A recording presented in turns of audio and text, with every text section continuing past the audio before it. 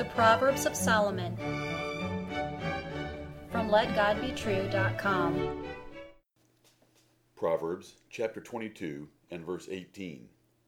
For it is a pleasant thing if thou keep them within thee.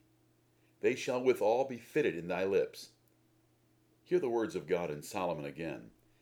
For it is a pleasant thing if thou keep them within thee. They shall withal be fitted in thy lips. The words of God are wonderful things. It is your duty to bow down your ears and hear them. It is your duty to apply your heart to love them. They will bring great pleasure to your soul, and you will be prepared to share them with others, as the proverb before you teaches. Keeping God's word in your heart will be pleasant to your soul. His words will be sweeter than honey. They will be the rejoicing of your heart and be like finding great spoil. Jeremiah said that God's words were the joy and rejoicing of his heart. Do you crave God's words? Job said, Neither have I gone back from the commandment of his lips. I have esteemed the words of his mouth more than my necessary food. How long do you go without food? Do you crave God's words like you do food? Is the preaching of God's words the best part of your week? Or is it going out to eat instead? Do you go to hear his words explained? Does your pastor even believe he has God's words? Does your pastor present them as individual jewels from God's mouth? You need to demand such words, for they are the necessary food and nutrition for your soul. Do you have the words of God? There are so many Bibles today, all proclaiming to be the Word, singular, of God, but which Bible has the words, plural, of God?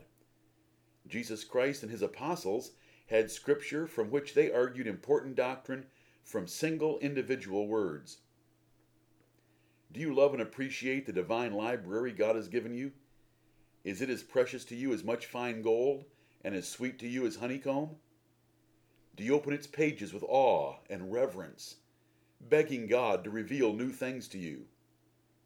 There are 66 books of all kinds in this library, 1,189 chapters, 31,102 verses, and 788,280 words. Wonderful. Only by knowing the certain words of God can we use them to answer others. For Solomon said, that I might make thee know the certainty of the words of truth, that thou mightest answer the words of truth to them that send unto thee. It is only the certain words of truth that we want to hear, and it is only those certain words of truth we want to speak to others.